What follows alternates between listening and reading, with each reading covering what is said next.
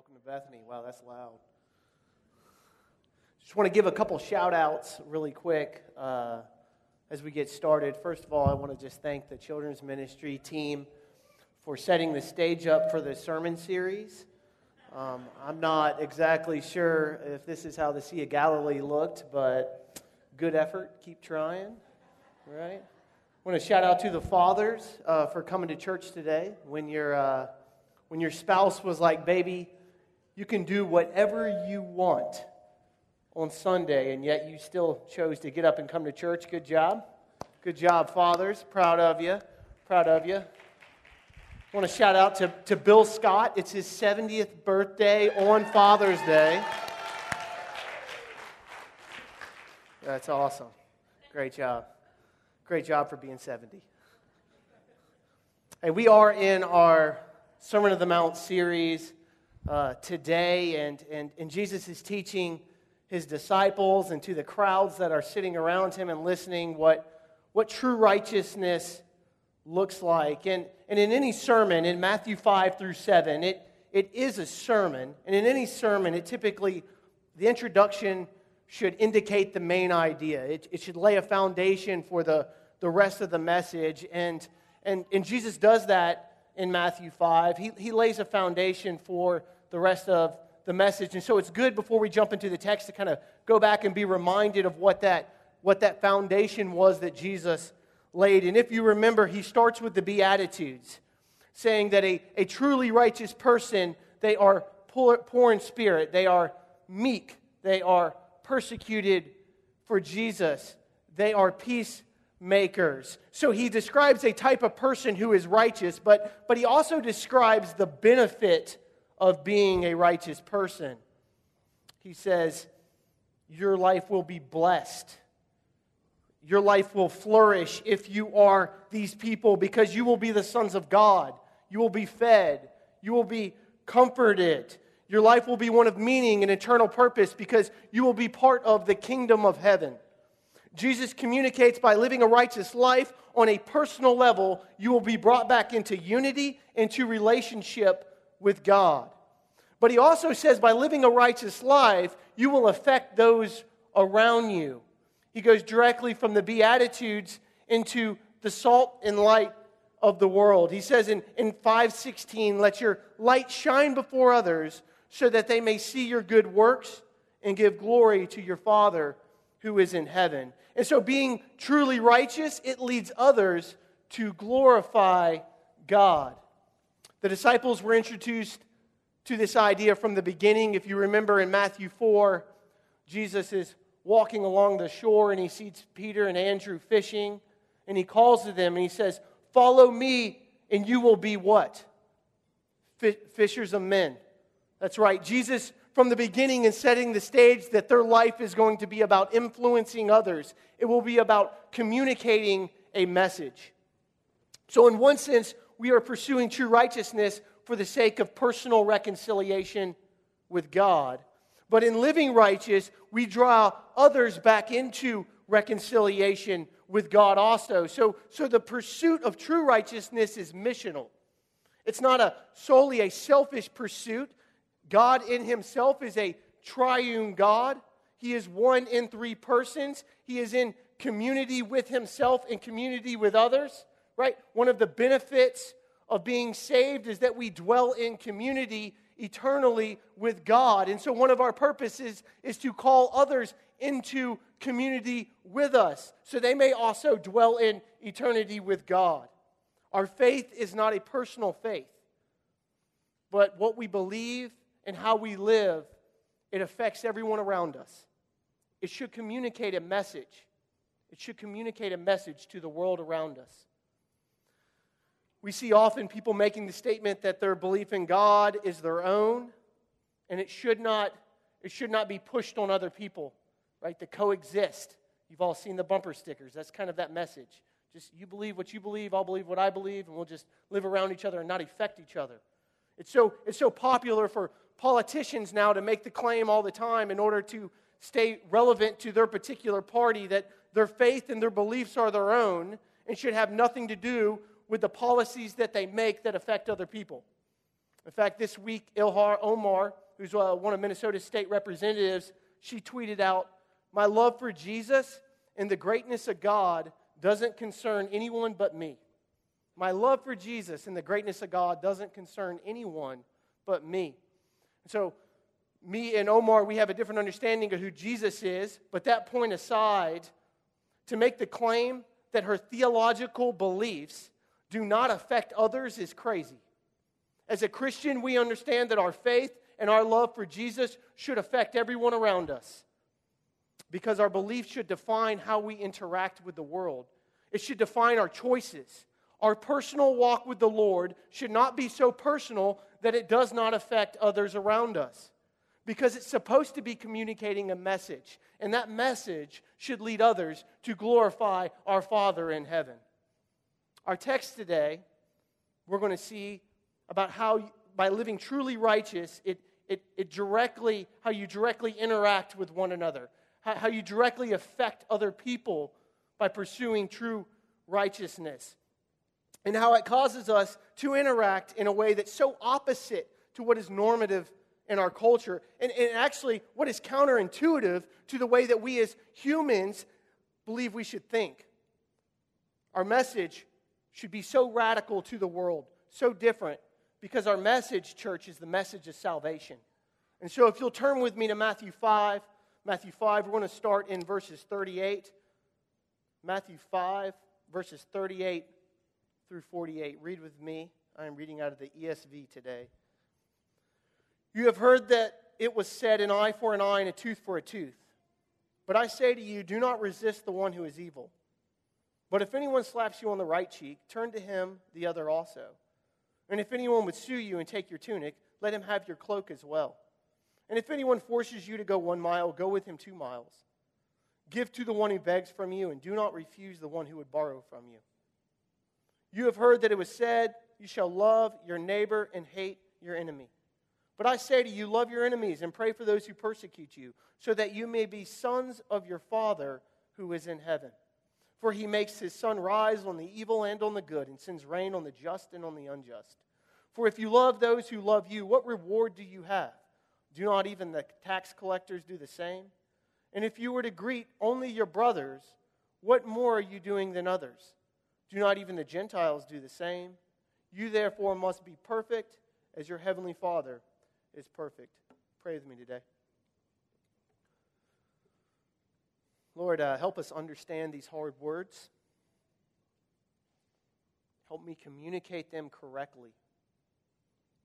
And help us hear them accurately, Father. Convict us in our pursuit to true righteousness. In Jesus' name, amen. Today, we'll be covering the last 2 examples that Jesus gives of how your righteousness should exceed that of the Pharisees. If you remember back to where Rob Bali spoke, he was in Matthew 5:20, and he said, "Unless your righteousness exceeds that of the scribes and the Pharisees, you will never enter the kingdom of heaven." And then from there, Jesus goes on to give us 6 examples of how your righteousness should exceed that of the scribes and the Pharisees. And we've covered them all. Anger, lust. Last week, Ken spoke on divorce and oaths. And this week, we will be on retaliation and loving your enemies. And Jesus is giving examples of how righteousness is not merely what you do on the outside, but it's who you are on the inside. And in every one of these examples, he starts with, "You have heard that it was said," because Jesus is challenging the intention and the motivation of the teachers of the law. It is not the Old Testament that Jesus had a problem with, but it's the people's interpretation of the law, specifically the religious teachers who misused that law. Right? And in some cases, which we're going to see today, it was additions to the law which were not even part of the Old Testament. For instance, you shall love your neighbor and hate your enemy. That's not found in the Old Testament. So we see in verse 38, "You have heard that it was said, an eye for an eye and a tooth for a tooth." Church, we have built in us a desire for justice and a need to retaliate when we have been wronged. I have 2 daughters, Adeline and Eloise. Most of you know that. And if Adeline hits Eloise, then Eloise is going to go hit Adeline right back. Right? If Eloise takes away Adeline's blanket, Adeline is going to go take away Eloise's blanket. Well, if you have kids, you see this all the time. And that desire, that need for us to retaliate, to seek justice, it doesn't go away as we get older. Right? In fact, I was at Valley Fair last weekend with my family, and I'm driving through the parking lot. And I don't know if the guy thought I was too close to him. He didn't make any effort to get over, but he honked at me. So I did what anyone does when you're unjustly honked at. I honked back. Right. So he honked again. So I honked again. He threw his hand up out the window, so I threw my hand up out the window. He tapped his brakes like he was going to do something, so I tapped my brakes like I was going to do something. He stopped his car, and I drove on because my wife said I was acting like an idiot and I needed to grow up. But needless to say, I was just retaliating equally to the offense at which was done to me, right? I only did what he did to me first. They had no right to honk, so I honked back. I was justified in my honking. The internal desire to retaliate and to seek justice when you have been wronged, it's ingrained in us. Some of you are like, Matt, you give way too many examples of sinning while you're driving. You should just let your wife drive from now on. That might be a good idea. Look, justice is ingrained in us, the eye for an eye. It's the principle known as the lex talionis, which is Latin, and it means the law of retaliation. Right? It is found in a number of places in the Old Testament. For instance, Leviticus 28:17 through 20. It says, "Whoever takes a human life shall surely be put to death. And whoever takes an animal's life shall make it good, life for life. If anyone injures his neighbor as he has done, it shall be done to him. Fracture for fracture, eye for eye, tooth for tooth. Whatever injury he has been given shall be given to him." And so this idea of equal justice, equal retaliation, it was put into effect to help govern the Israelites in the Old Testament. It was not only to provide justice to someone who had committed an offense, but it was also to prevent excess retaliation. Like, what you have done to me equally shall be done to you. Let the punishment fit the crime. It makes sense.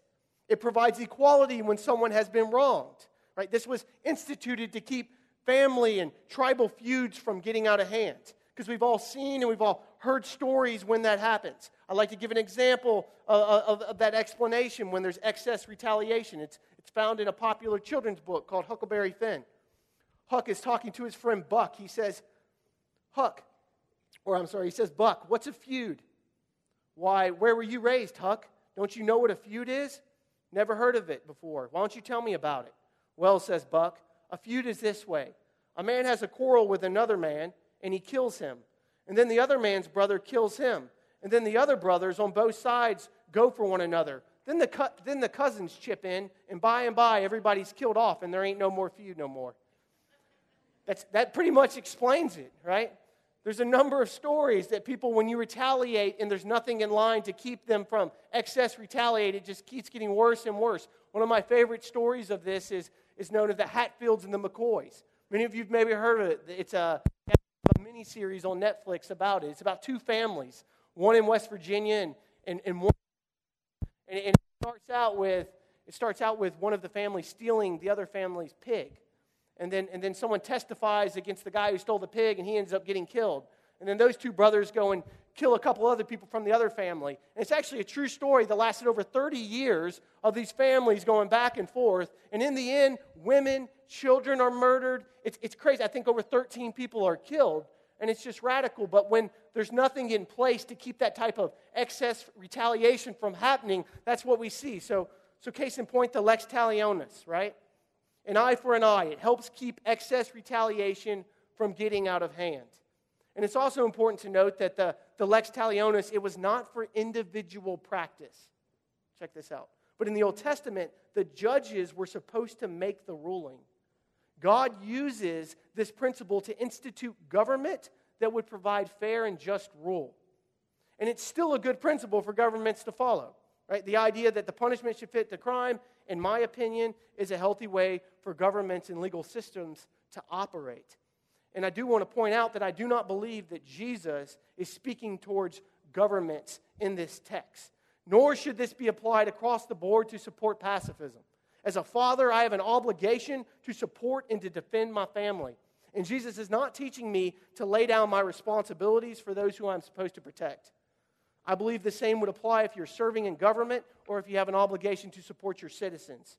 Right? There are a number of scriptures that support that. I'm not going to go into that message today, but it does seem that Jesus is referencing to this principle because the Pharisees and the scribes, they had been using this law for personal application. Right? They were teaching the people to be one willing to engage in conflict if you were personally insulted instead of walking in humility, which again is evidence of true righteousness. So Jesus says instead of retaliating in verse 39, he says, do not resist the one who is evil. And then he goes on to give 3 illustrations of retaliation and what that looks like. Specifically, retaliating when you are justified, right? When you are honked at first. The first example in verse 39 we see is someone being slapped on the side of the face. And he says, then turn and let your opponent slap the other cheek. And just to be clear, I don't believe what Jesus is saying. If someone just comes up and cold cocks you and knocks you out, you should just get up and say, thank you, give me another, right? But this is in reference to someone insulting you, someone attacking your character or your honor. Similarly, Jesus says in verse 40, if someone wants to take your tunic, give him your cloak also. If someone wants to sue you, take advantage of you, or take your personal belongings instead of having a big public dispute, it would be better to go ahead and give up your belongings. And lastly, in verse 41, he says, if someone forces you to go 1 mile, go with him 2. And this is a reference to a custom in which the Roman government could legally force a citizen to carry his belongings. An example of this is when Simon of Cyrene was pulled out of the crowd to help carry Jesus' cross. And so after these 3 examples we see of how we are supposed to react to a situation, Jesus throws out something else in verse 42, and it doesn't really seem to go with the rest. He says, give to the one who begs from you, and do not refuse the one who would borrow from you. And so this has to do with someone asking for something that would tax you personally, that would cause you an inconvenience. It would take something that you have earned and that you had a right to, and the other person had not earned and they do not have a right to, but yet you should give it to them merely because they are asking for it, which practically makes no sense. But in all of these examples, Jesus is making the point to put other people's interests above your own, to put other people's welfare above your welfare, to put other people's rights above your rights, to put other people's lives. Am I doing that? Am I the one doing that? Put other people's rights above your rights. I'm sorry. Get happy up here. I guess I'm kicking the pulpit. And Jesus is not just talking about people, right? He's not just talking about your family. He's not just talking about your friends. He's not just talking about your neighbors, but he's actually talking about people who want to harm you. People who desire to bring evil against you. People who, in some cases, they are considered your enemies. Or at the very least, they're people who bring no value to your life, right? They are beggars. They just want to take what you have earned. And so in all of these people who want to take away your rights, you should respond so radically different than how we are wired, than how we are expected to respond.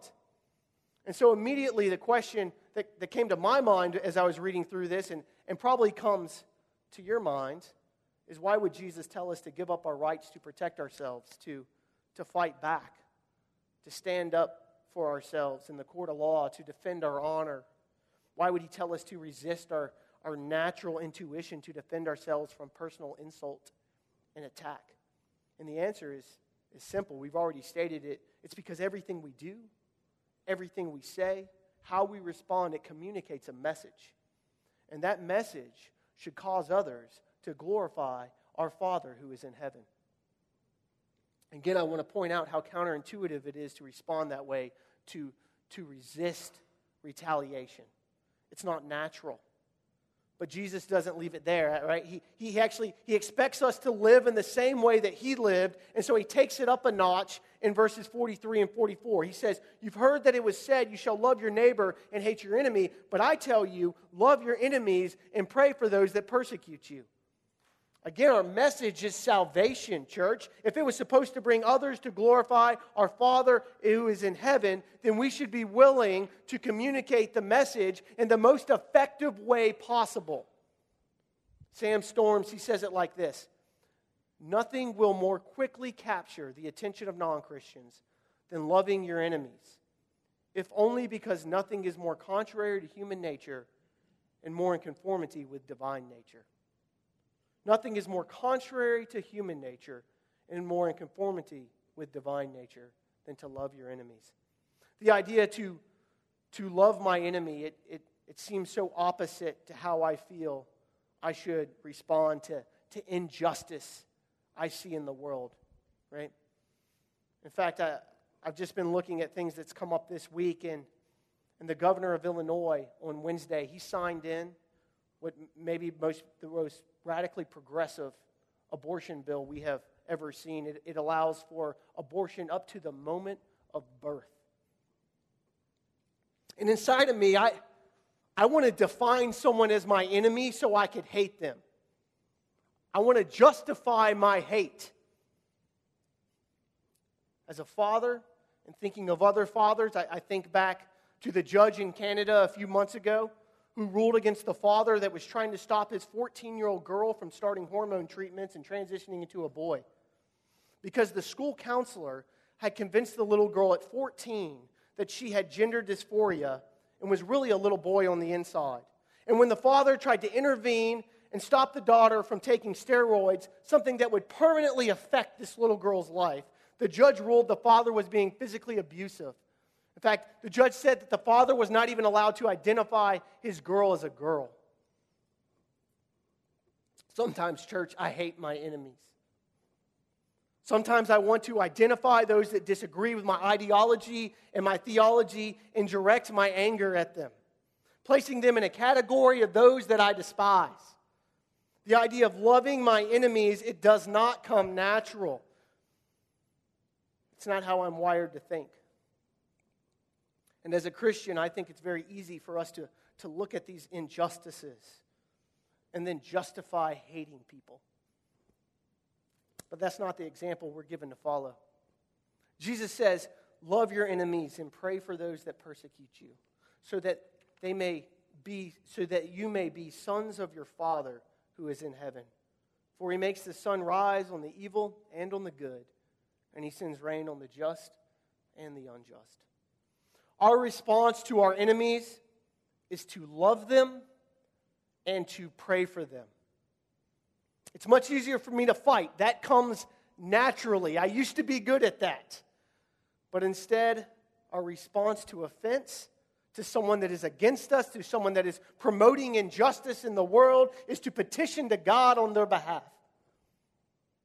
After the Apostle Paul, he had been arrested, and he's standing before King Agrippa, and he's pleading his case, and he's describing his conversion.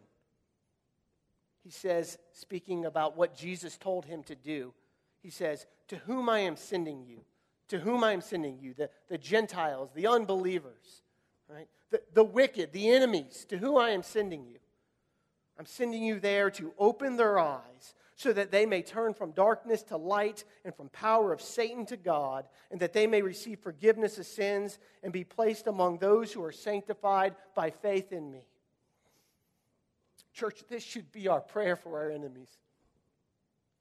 That their eyes may be opened and they turn from darkness to light, from the power of Satan to the power of God, and that they receive forgiveness and they join us who have been sanctified by faith in our community.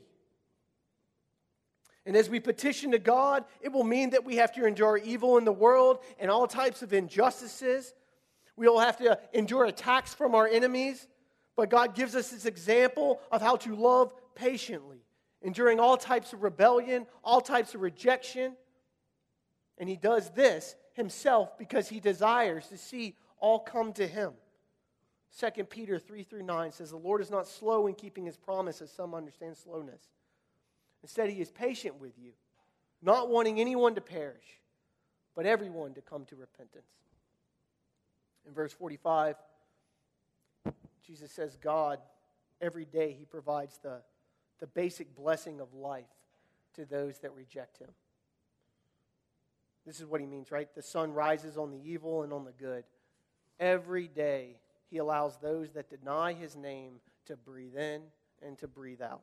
Every day, God, he allows those that curse him to experience the beauty of sunrise and the sunset.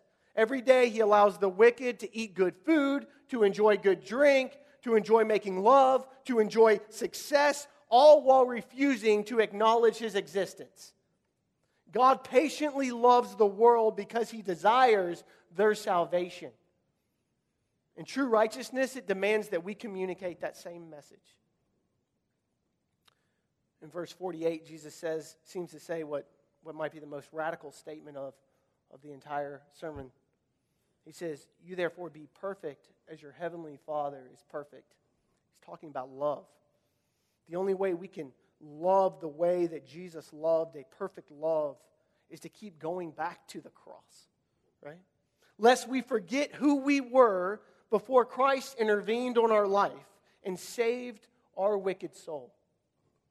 And it doesn't matter if you were saved at 5 years old or 5 days ago. Without God's mercy on your life, you were lost in your transgression. Without God's mercy on your life, you had no hope. Without God's mercy on your life, you were the enemy. In fact, I was thinking back right before I came on stage, my sister just texted me. She's at River Valley, and this morning, Teen Challenge is at River Valley, I guess. And she texted me to say that Teen Challenge was leading the service. And I'm someone who went through Teen Challenge. I'm a product of someone who lived a horrible, wicked life that the church would easily look at as someone who would be the enemy, right? And yet I'm up here and I'm preaching on Father's Day because I have a good father who loved me despite that. I had a good earthly father who loved me despite the way that I lived, who did not look at me as the enemy, but instead desired me to be saved. Jesus, who lived the perfect life with perfect righteousness, fulfilling the law, taking the undeserved punishment for our sins. Therefore, all our wrongs have been wiped clean, and we are a new creation in Christ, church. And because you are a new creation, God lives in you, and he works through you. I'd like to invite the worship team to go ahead and come back up. God living in us and working through us, it allows us to fight back on our natural tendency to retaliate and to hate, and instead communicate the message of salvation, drawing others back to God. The Apostle Paul, he puts it like this. He says, "Therefore, if anyone is in Christ, he is a new creation. The old has passed away. Behold, the new has come.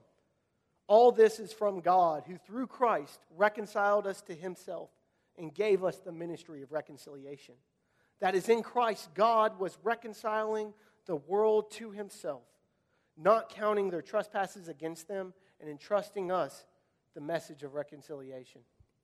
Therefore, we are ambassadors of Christ, God making his appeal through us. We implore you on behalf of Christ, be reconciled to God." Because Jesus reconciled us to the Father, we also have the obligation to reconcile others back to the Father by the way that we interact, by the way that we live, by the way that we choose not to retaliate, by the way that we choose to love our enemies. That's the message that we have. That message is salvation. And so this morning, I want to give you two calls. One, if you don't know what I'm talking about this morning, you have no clue why it's wrong to honk back at a car in a parking lot, why you should resist retaliating when you're justified in your retaliation. I want to tell you about Jesus this morning. I want to tell you why we should actually love our enemies. In fact, the whole idea of enemy actually gets thrown away right, when Jesus is asked who his neighbor is by a lawyer, and he gives a definition, and that neighbor is actually who the guy thought the enemy would be in the Good Samaritan. And so as a Christian, we really don't have enemies. We just have people who sin differently than us. And our call is to love them and to bring them in community with us. And so if you don't know about Jesus this morning, I'd love to tell you about him. Also, man, if you're wrestling with that idea, if you're wrestling with how not to hate, maybe you've justified your hate because of the injustice we see in the world. It's easy to do for us. It's easy to look at people making choices, making policies that we know are wrong, that we know are unjust, and to hate them instead of loving them. Maybe you just need to get your heart right with the Lord this morning, and I pray that he convicts you and you seek forgiveness, and he is faithful and he is just and he forgives us. He is patient with us. So let's take some time this morning to worship, to pray. We'll have some people on the sides that will pray for you. I'll be up at the front if you need prayer. Let's take some time to just praise God and thank him for the gift of salvation that we have this morning.